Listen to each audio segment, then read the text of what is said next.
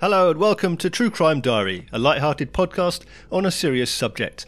Every 2 weeks we look back through true crime stories to discuss an event that took place on this week in history. I'm your host Mark Decana, and with me as always are my friends Jed Lester. Hello. And Rue Turner. Hello. So the date we're looking at is the 22nd of June, and in 1915, George Joseph Smith stood in the dock at the Old Bailey facing prosecution for the murder of his wife, Bessie Mundy. Except that she wasn't his wife, and also she wasn't the only woman who died. 3 women were known to have drowned in the bathtub, and all 3 had supposedly been married to Smith, who had become known as the Brides in the Bath murderer. I literally don't know anything about it. Is he a pirate? I don't know. Captain George Smith. Captain Smith. Yeah. No, he's not a pirate. He is a serial killer. I don't know why I've heard of Brides in the Bath. It's quite a good phrase, isn't it? It's not a good phrase, it's a memorable Yeah, for sure. marketing phrase. A phrase definitely dreamed up by the media. Oh yeah, well It's got that sort of ring to it. all of these Brides names are in the always Bath. from the media, Yeah. yeah. So he was married several times. He was married several times. He was married 8 times, all but the first one were bigamous. So he got married, and then he just married loads of other women as well.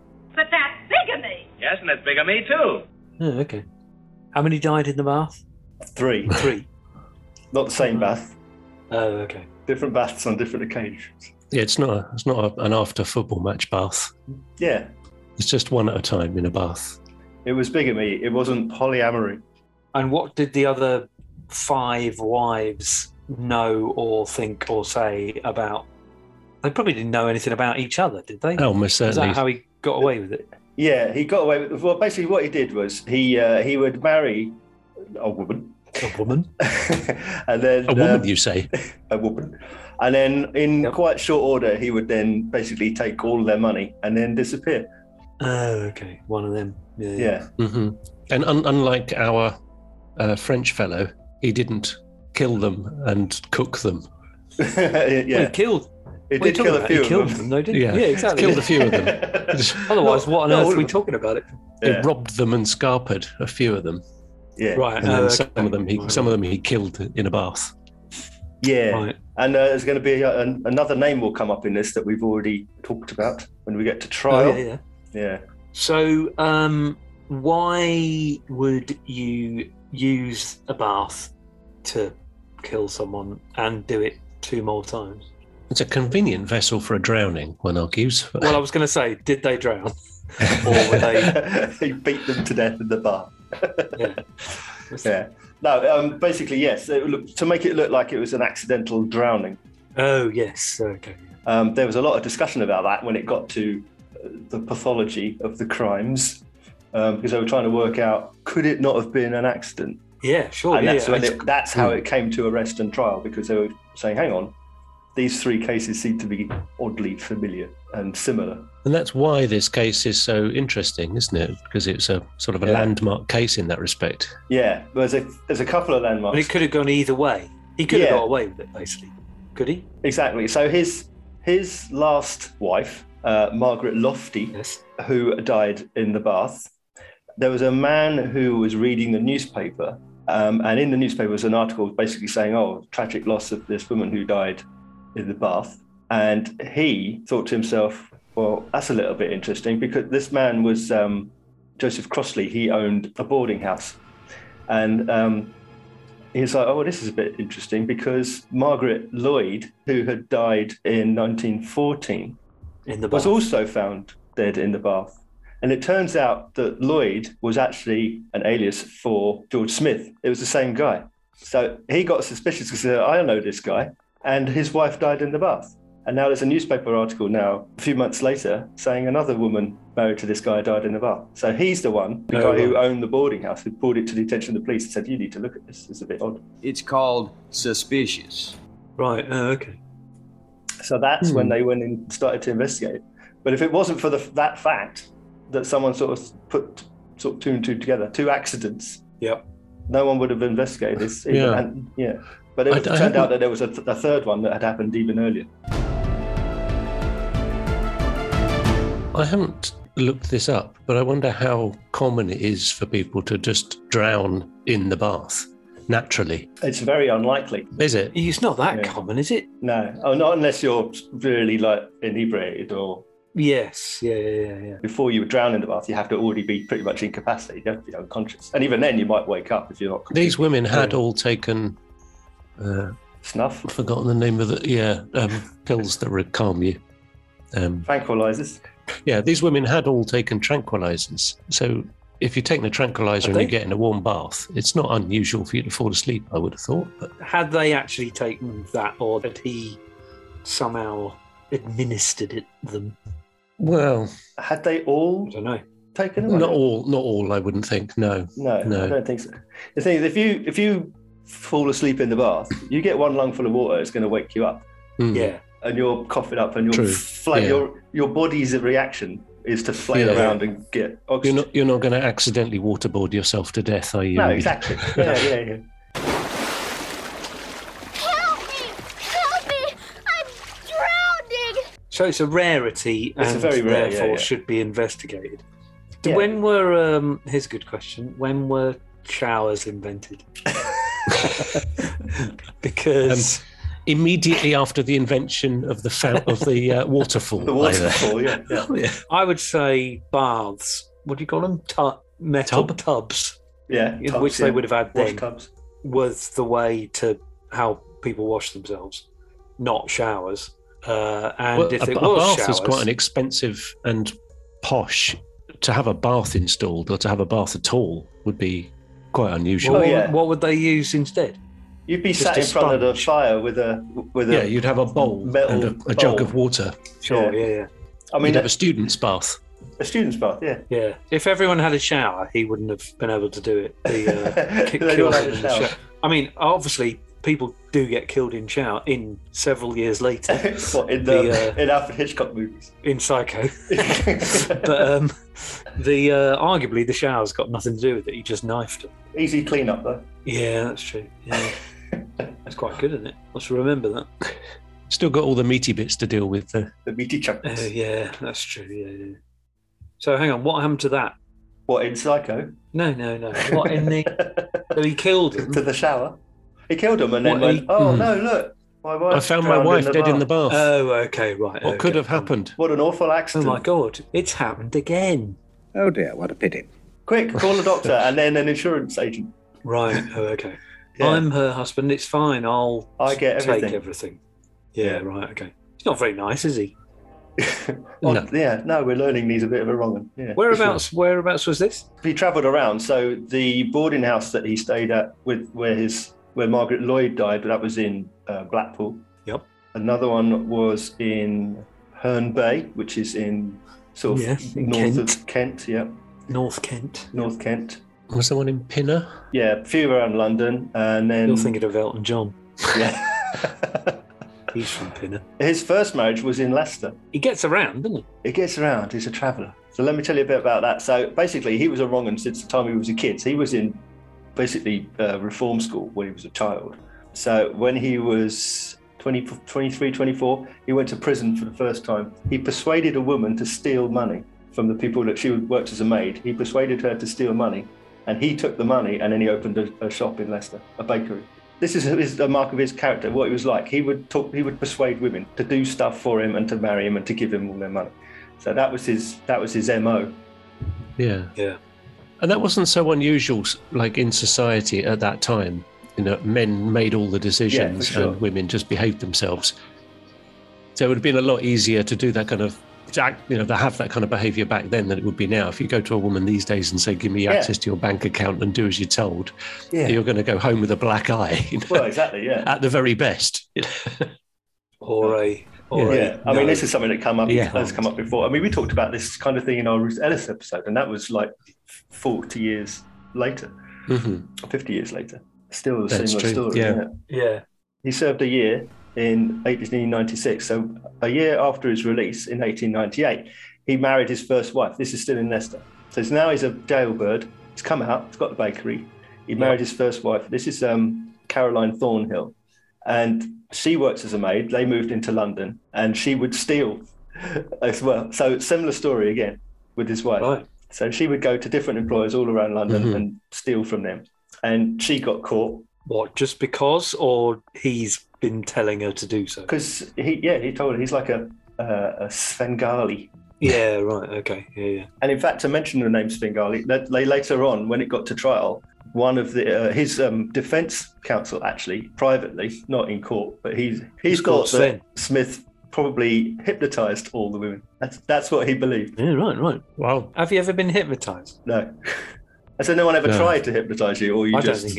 I don't think it would work. It's like Jedi, isn't it? You have to have a weak mind to be hypnotised. That's my understanding. I don't know. The hypnotist will tell you only intelligent people can be hypnotised. Yeah, of course. Yeah. And then you just do whatever he says. Which I assume it means act like a chicken. I don't know. And then you wake up wearing your mum's clothes in the park. Well, that's got nothing to do with hypnosis. Holding a half-eaten onion. That's nothing to do with hypnotism. That's just Friday.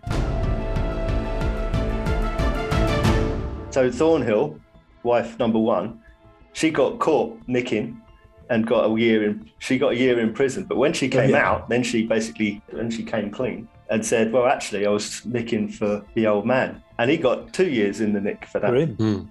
Just for her divulging that? Yeah, that he was in on the game. Wow. I found that kind of interesting. I didn't manage to find the details of it, but I found that sort of interesting. She'd already been tried for that crime and done the time. Then came out and said, oh no, it was him. And then he went in and did the time. And it's like, surely if someone has been found guilty of the crime and tried and sentenced, you can't then go, oh, but it was this person, and try somebody else for the same crime. It's not the same crime. She was the thievery. Oh, I suppose, yeah, she was the thief. The accessory. So he was also, but he did twice as long in prison as she did. Shows how important accessorizing is. But I mean, obviously they fell out, which is why she dogged him in. Yeah. But then, when she knew he was coming out of prison, she ran away to Canada. On a slow boat. She did a runner to Canada. Canada. So Smith went back to his other wife because even though he married Thornhill in 1898, in 1899 he married someone else. He married Florence Wilson. So he went back to her, took all her money, and then done a runner. Wow. As was his wont. Similar pattern. 1908, he marries another woman. Within a month, he left her. He took £30 from her money. Oh my God.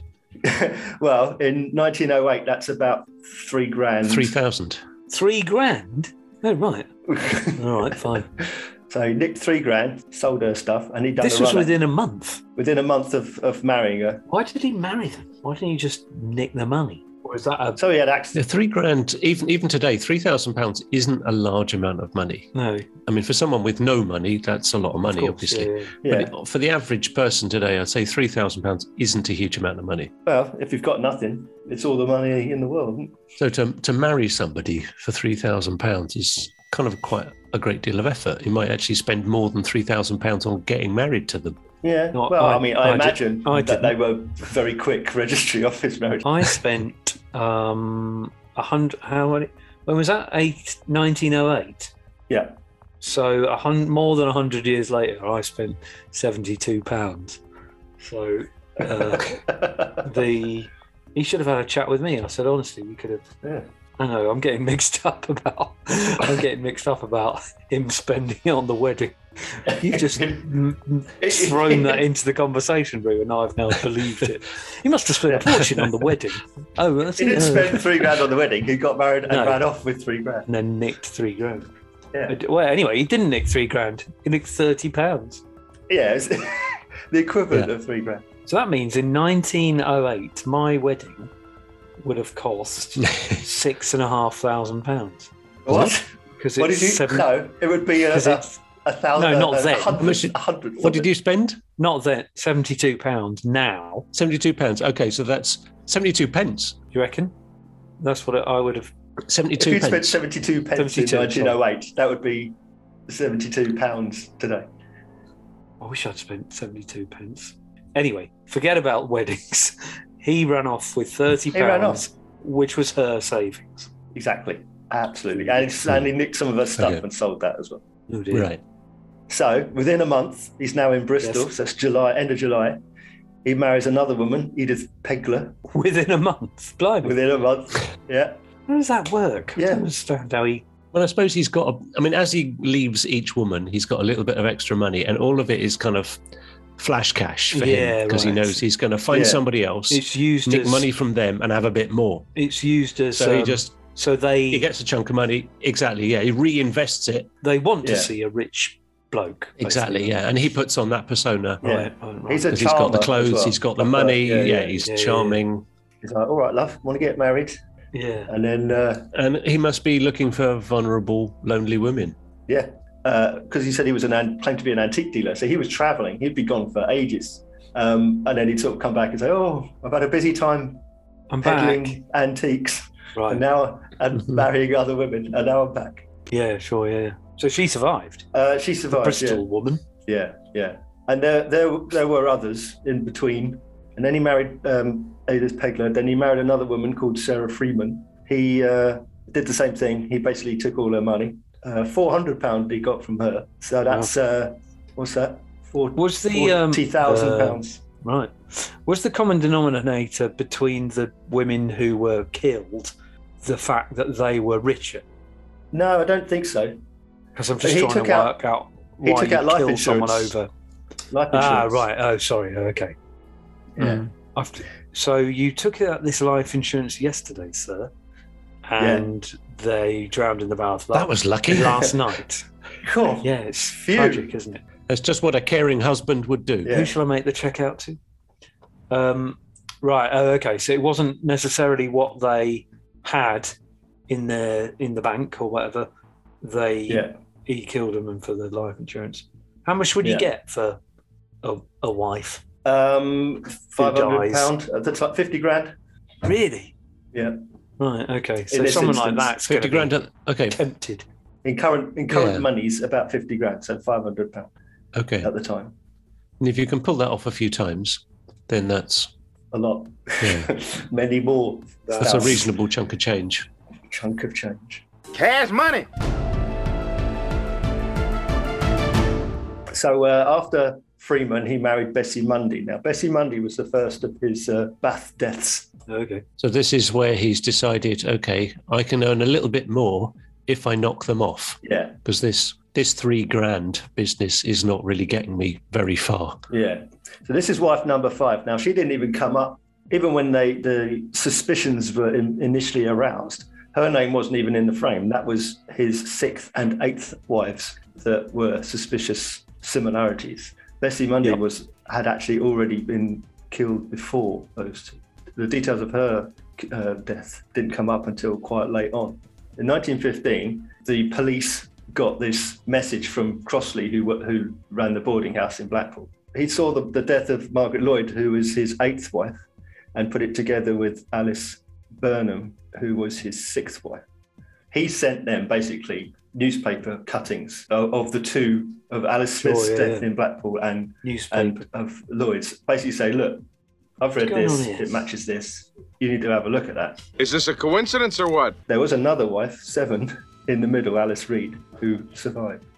So actually, so it's wives 6 and 8 who were being investigated by the police.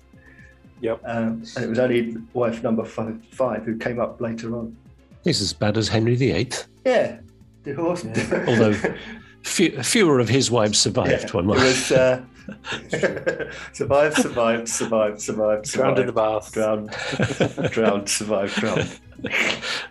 Yeah, that's how you remember it, isn't it? That's much more catchy.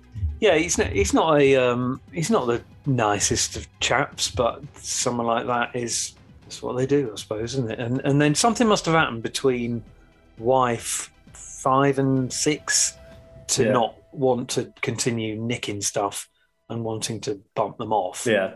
But some light bulb moment in his head, obviously, not giving a toss about the fact that he had to murder someone. He was thinking of the pound signs in his eyeballs, and then happily went through with it. And then presumably, So sorry, which was it? What did you say? 5, 6, and 8 were killed. Yeah. So 5. It would have mean that 5 and 6 went swimmingly, and presumably he was paid out swimmingly, and he was paid out. He got the money. Yeah. Yeah. And probably, I know. Then he probably got investigated after 8, perhaps. So, Detective Inspector Arthur Neal was put on the case, and he started to go and look into it. This is where it all starts to unravel, really, is once Neil gets on board. Yeah. Just out of interest, how old is he at this point? It's in 1915, so he'd be 43. I was going to say, war is on. War is and on. Surely you'd be hoiked to somewhere. Yeah. But does that mean he was too old? Yeah, probably too old for the army at that stage. Is 43 too old? Probably. It would have been like 18 Sounds quite young to be. 30 or something like that. Oh, holiday. Like a holiday, yeah. Okay, no, I'll go on holiday to France. Yeah. I've only got a one-way boat ticket. Hang on a minute. Right, okay. So that was never in the picture that he was going to be sent off. No. To fight. Mind you, with all his aliases and moving around, chances are even right. I don't think they wouldn't have been the draft then anyway. They would have been volunteers. They weren't conscripted until later on. If he thought about it, he could have utilised, I'm going off to war, to various wives or something, and then not used it as an excuse, basically. He probably did.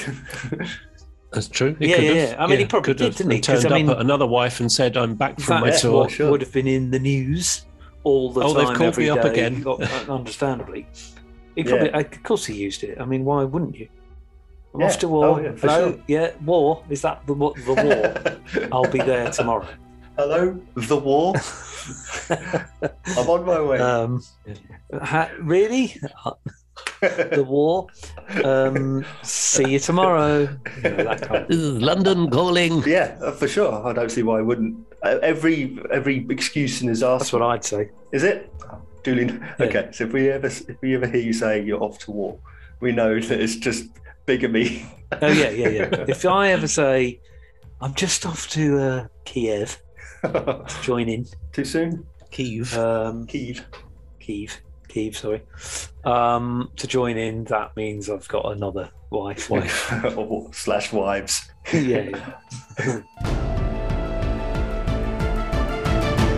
So the inspector, Arthur Neal, he went to the lodgings of the Lloyds. He went there and he saw the bathtub where she died, and sort of went, "Oh, this is a bit small for a full-grown woman to drown in this little tub." I wonder if it's one of those tubs in front of the fire thing. It was a sort of a standard roll top. Roll top, yep. Yeah.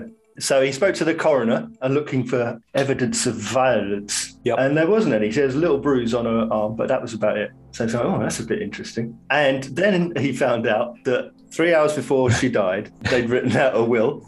And the same day... It's like he came in through the door with the solicitor's letters in his jacket pocket, shouting, "Run the bath, darling!"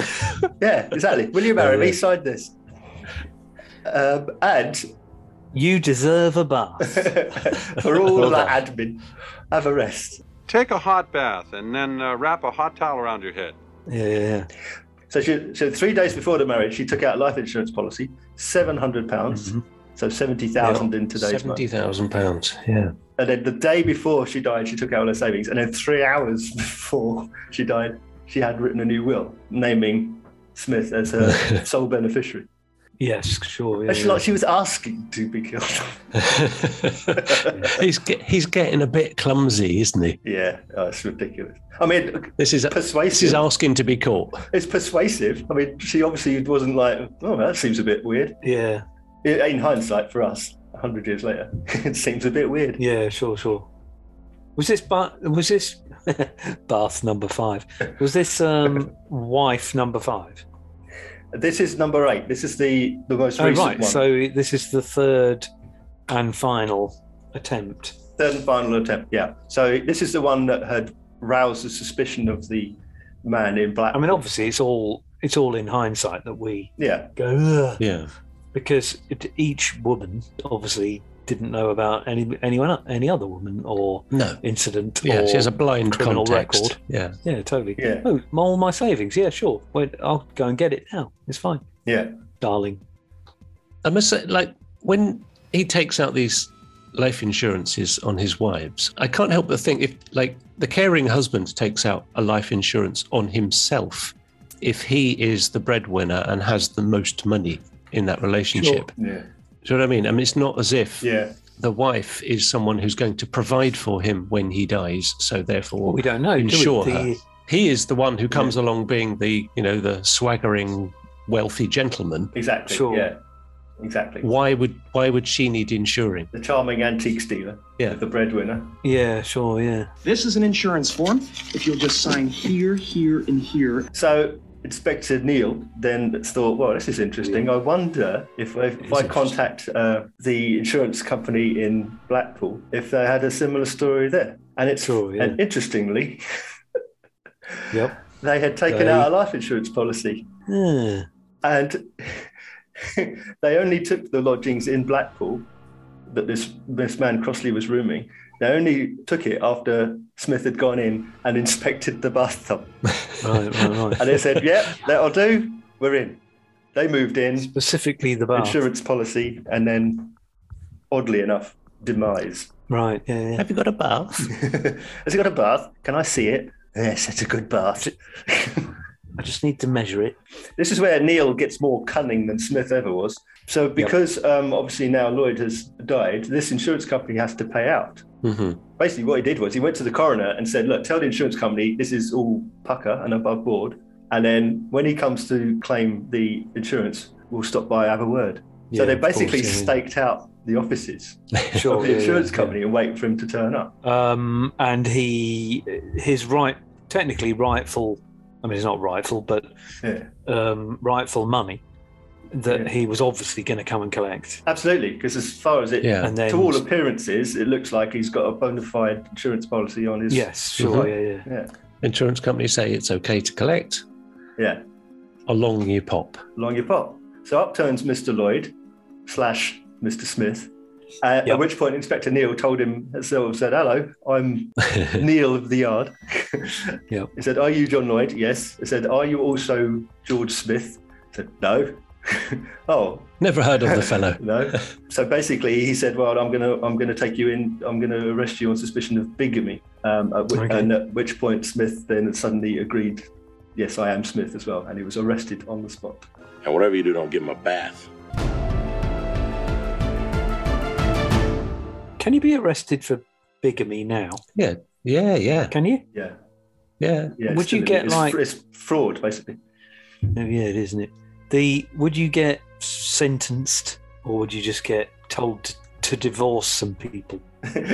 Told to divorce the people you're not legally married to. Choose one. I think in that situation, all the women would probably decide they don't want to be married to him. Yes, you're probably right. In quite short order. Hang on, what do you mean? I've got lots of half-wives. It is part of the Offences Against the Person Act 1861. Right, so that would have been in Posish. Yeah. So that's why he got arrested for bigamy. 7 years. Ooh, what now? Now, currently. Just for another marriage? For a charge But he of had bigamy, 7 counts. That's what I'm saying. Would he have 49 years? I don't know if they can be consecutive or concurrent. But up to 7 years today for a charge of bigamy. But Wow. That's that off the table. You want to rethink your going to war? That's more attractive now. We'll go to. Yeah. How do you feel about your first wife now? I'll have to see her on Monday through Thursday instead. So he gets arrested, basically. He knows about does he know? So Inspector Neil knows about the murders, but he's got him on bigamy first. He's got him on bigamy because he needs to prove murder. Yeah, sure. He's got no evidence for that. He's just got 2 women who drowned in the bath. He's just got a bloke who's picked up life insurance. Yeah, exactly. Enter Sir Bernard Spilsbury, who we talked about before. Enter Sir Bernard Spilsbury. That sounds like an order. That's not an instruction. Certainly not a recocation. The Spilsbury Doughboy. Yeah, that came up the last time we Oh, did missed it? as well. Have we talked about him? The reason we've talked about him is because Is he a pirate? Is he a judge? he was the pathologist in the case, similar he's a case. pathologist. He was the pathologist in the case around the same time, one Dr. Hawley Harvey Crippen. So he was the one who proved the murder in that case. Yes. Lots of other high-profile cases, and also he was, and we mentioned this at the time, he was important in Operation Mincemeat. Yeah, right. Yeah. Which is now eagle-eared listeners, will have is now currently a movie. Yeah, when Dr. Crippen was a while ago. The podcast, not the murders. It's now a film, but I don't think it was then, was it? No, it's also a musical in the West End. Mincemeat. Exclamation mark. Yeah, I assume it's mincemeat exclamation Mincemeat mark. exclamation mark. Yeah, it's the only title. Meat. Yeah. Exclamation mark. Yeah. Actually, Yeah, because it has to be meat. mince. Because if it was mince, it would be a very different play. That would be just like every other play in the West End. Ah, yeah, okay. So he was an No, he wasn't. Was he He investigator? was a pathologist. He was a pathologist. What's that? He studies paths. Yeah. And if you're bad at it, or no, not if you're bad at it, if you're a mad pathologist, are you a sociopathologist? Yeah, one assumes. Yeah. And if you study crazy paping, you're a psychopathologist. Yeah, exactly. Yeah. That deserved a bigger laugh. And if you That deserved a laugh. Yeah, at least one. Not a half snigger from one person. if you own a bike, you're a cyclepathologist. There's no point continuing with this and just leading each other up the garden path, pathologist. I know exactly how you feel. I'm an empathologist.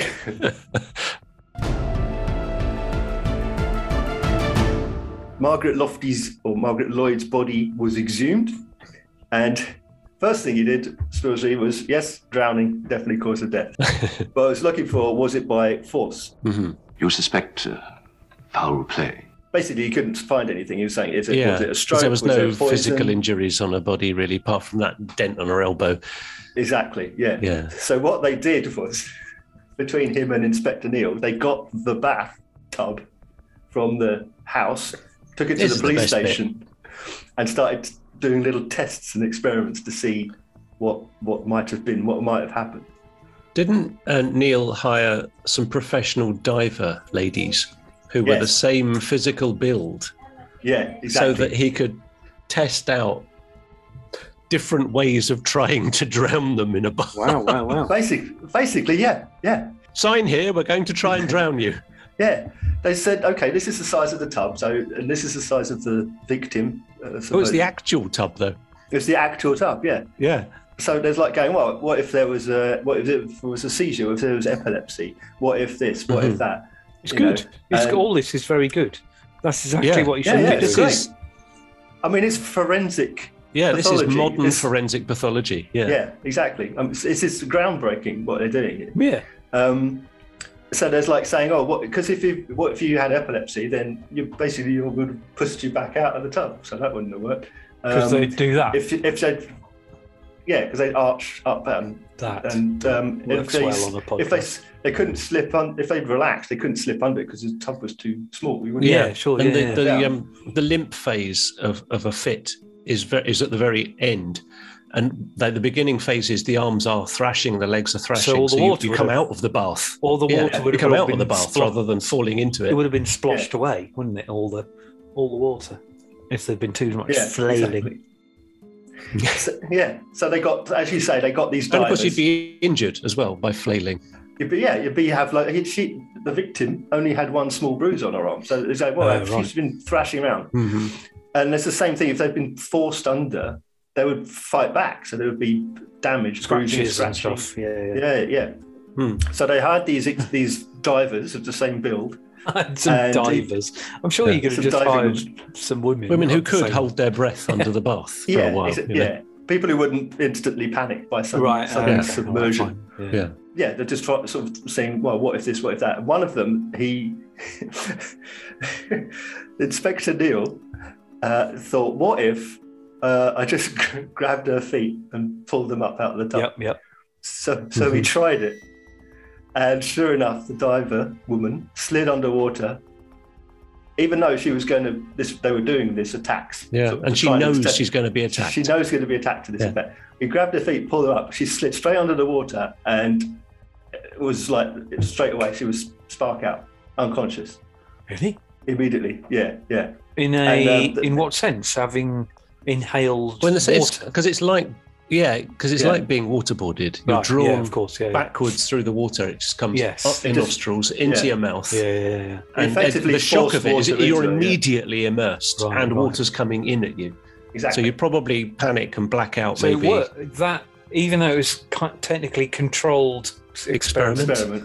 Yeah. It immediately worked on someone who knew what was knew what was going on. And apparently it took half an hour for him and a doctor to revive her. Oh God! Imagine that half an hour.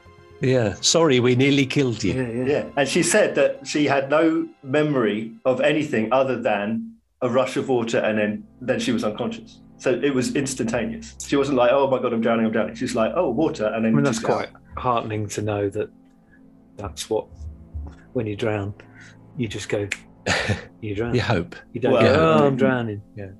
I'm drowning.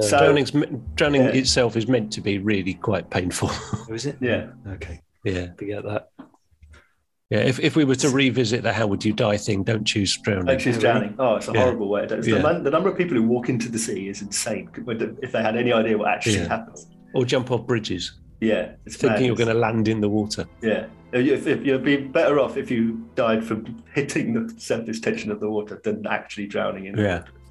Because your lungs burn and your body is physically fighting for... You hit the water so hard, you're more likely, you probably will break your arms and legs on the surface of the water hitting it. Yeah.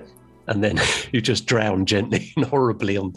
Yeah, it's not... Because you can't swim. Yeah, it's not a good way. Anyway. So if we can do anything, if discouraging people from suicide by drowning is all that we achieve, then don't do that, for God's sake. Yeah. So what's happened here, before we got all weird and morbid... is we've shown that Spilsbury's theorem that you could basically drown someone quickly without inflicting wounds on them. I didn't quite believe it when I first read about pulling someone under the water by the feet. I thought that can't be right, even though it's documented that that's what he did. Yeah, I thought, and then it suddenly reminded me of that thing you hear about sharks, that you can drown a shark by pulling it backwards. Yeah, because the water won't go over their gills. Because they always move forwards. Yeah, and I looked into it, and it's actually true that the ancient Samoans used to kill sharks that way. They'd go out on a boat up to the sharks. Someone would slip, like the brave one on the boat would slip a noose over the head of the shark. A noose and hang it. Yeah. And then they'd catch it by the tail, get the noose around the tail, and then pull the shark backwards, and that would drown the shark. Yeah, but so I didn't think that if you pulled a person backwards in water that they would just pass out like that. And then it reminded me of sharks, and that is exactly what happens. You pull a shark backwards, or a human. It only works if they're facing up, though, doesn't it? Does it? No, backwards is backwards. No, I'm not talking about sharks. I'm talking about people in the bath. Oh, people! If you're facing down in the bath, you're already drowning. Yeah, exactly. Yeah. Dad, what are you doing? It's Shark Week. On your point about sharks, you said, Jed, that they have to keep moving. That's not true. It's just that the water has to keep moving through them, so as to move over their gills, so they can breathe. Right. Okay. So they could be in fast-flowing water. Yeah. You often see sharks on the seabed just sitting there. Yeah. Like reef sharks and nurse sharks. They'll just sit there, but because the water is moving over their gills. It's flowing. Right. Okay. But it's not like those people who go, I'm like a shark, man. I've got to keep moving. I can tell you everything that's wrong with what you're saying. Right? I'm like a shark, mate. So if you pull the shark backwards, then the water's not moving over their gills, so they'll suffocate, basically. I love sharks. What's the collective noun? Yeah, what's sharks? I don't think I know that. School. Dolphins. A school of sharks? Nah, probably not. Shark pod. A nightmare. A murder. That's crows. I know, yeah. Gang. A shiver. What? No. A shiver? A shiver of sharks. That's quite good. That's a rubbish one. It can't be right. I think it's quite good. It's a shiver of It's sharks. not very sharky. Shiver. It needs to be more Sharky. more That sounds like kind a of better, scary. like for mackerel or something. It's a school of mackerel, isn't It's it? not a shoal. Yeah. It's a fever of stingrays. That's a good one. A smack of jellyfish. A smack? A smack. A party of rainbow fish. A party? Party. Yeah, because of the colours. A squid squad. A squad of squid. That's the best one. That is quite good. With Inspector Neil, squid squad. And a shiver of sharks. Very good. A shiver of sharks is just enough.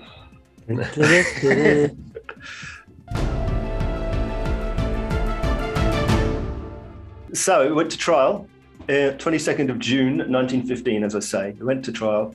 As we've talked about before, you can only be tried for one murder. At that time, I'm assuming. Yes, because this was the first time when although we only try for one, they decided to try for the murder of Bessie Mundy, the first person killed, who they found out about after his arrest. They tried it for that murder, but then they used the other two murders. They introduced them as evidence of pattern of behaviour. Yeah, now this is the thing that's really super new, isn't it? You could only try someone in the courtroom for the one murder, and they couldn't really quite pin that one on him. That was the best shot they had. Yeah, so basically they subverted the law as it was at the time. Yeah. Because they've said, well, you can only try for one person. Yeah, but we're going to kind of mention the other two just to sort of show, oh, he's got a pattern because of these two that we're not prosecuting him for. Yeah. So that the defence argued, you can't do that. And it came up in appeal later on. Obviously, he was convicted. It came up as an appeal. And they said, you can't introduce this evidence because he's not on trial for those murders. So you can't talk about people he's not on trial for. And they said, well, but the judge let it go. He said, yeah, that's fine. It's fine. Well, not talking about other people is kind of daft, because you'd have to talk about other people that he knows and his previous wives.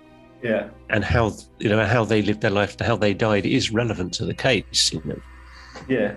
It's like saying that you can't bring up people that he met. Yeah, but if you say, well, look, we believe he killed 3 people by drowning them in the bath, then okay, well then if you've got enough evidence for the one, you don't need to talk about the other 2.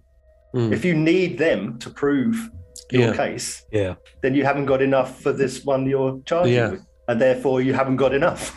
It just cements it, though, doesn't it? It's a kind of smoke and fire argument.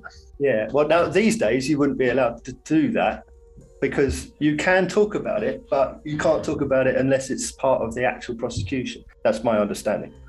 So if you're going to say, oh, we're prosecuting you for the murder of these 3 people, then you have to, those 3 people can be given in evidence. If you're only prosecuting for one person, then you have to not talk about anything else, and because it's not pertinent to that case. No. It was criticised a lot later on, because I don't know if you know John Bodkin Adams. Now, he's quite famous as being a serial killer, although it's possible that he wasn't at all. Right. But similarly, they used this idea of a pattern of behaviour in his case, and the judge in that case criticised it because he was only charged for one as well. So they did the same thing as in this case, and the judge in that case criticised. So you're starting to establish pattern of behaviour by talking about crimes that we're not prosecuting in this court. So this judge in George Smith's case said, yeah, fine, whatever. And the judge in Adams' case, when they tried to introduce the same system of pattern of behaviour, said no. And what's the chronology of those cases? Which come first?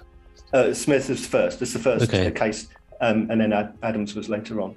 But Smith was the first instance of that being allowed in a court of law. Right. A landmark. Yeah. Another landmark. Yeah. Very interesting. So, jury went away on 1st of July, and 20 minutes later, returned a verdict of guilty.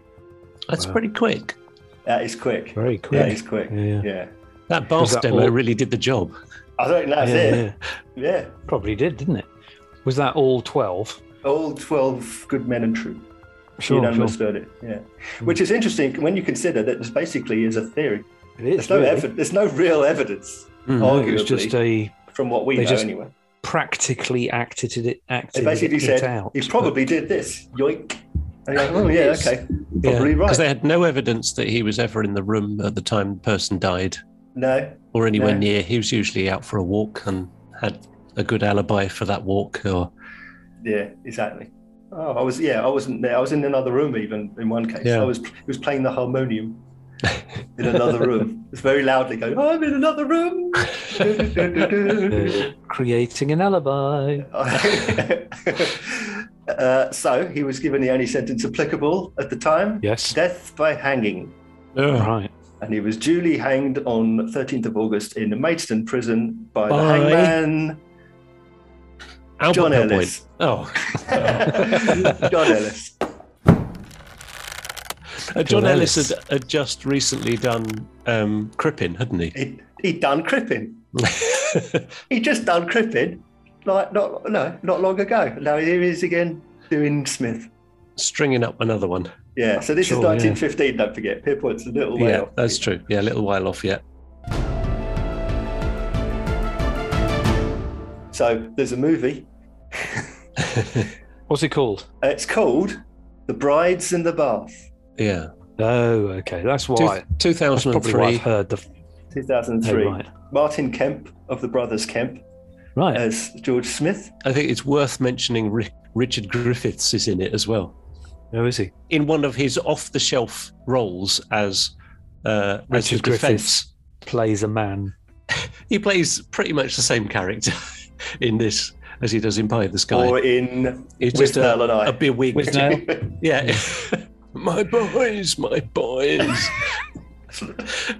He basically is a bewigged court appearance in which he doesn't eat a pie. Oh, does he plays one of the barristers? Yeah, he plays the defence. Ah, excellent. There was a play in 2006 with Maxwell Caulfield of Grease 2 fame. He was in it. He was in it. He was in it. It gets mentioned a lot. There's lots of things where the stuff is based on it, you know.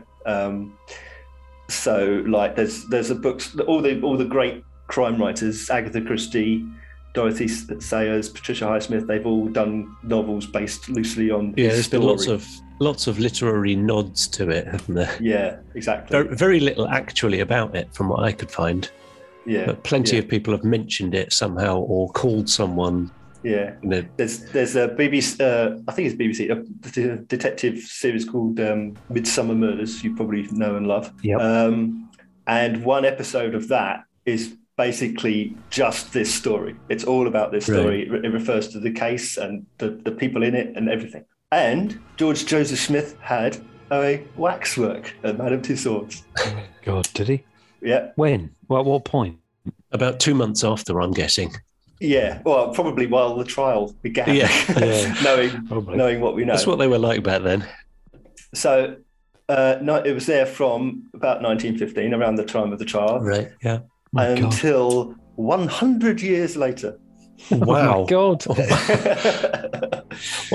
One hopes that it was dusted and updated a bit in those 100 years. Updated, well, aged. just dig some more wrinkles in it.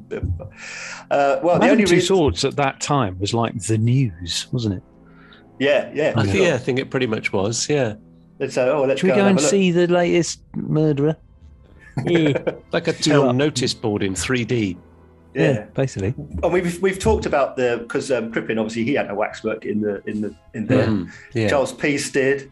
Christie did. All of these people we've talked about, they did. And I'm not sure if I mentioned, but the only reason they're no longer there is because they're all ceased to be exhibited in 2016 because they closed the Chamber of Horrors to put in a Marvel characters experience. Okay. Yeah. I'd rather see the Chamber of Horrors personally. But So I mentioned Svengali earlier on. Mm-hmm. So for those who don't know, Svengali is a character from Georges du Maurier, who supposedly persuaded over 100 women to marry him by means of hypnosis, and therein robbed them of their life savings. So very much like the Reverend Moon of Mooney's fame. Oh, the Moonies, yeah. There you go.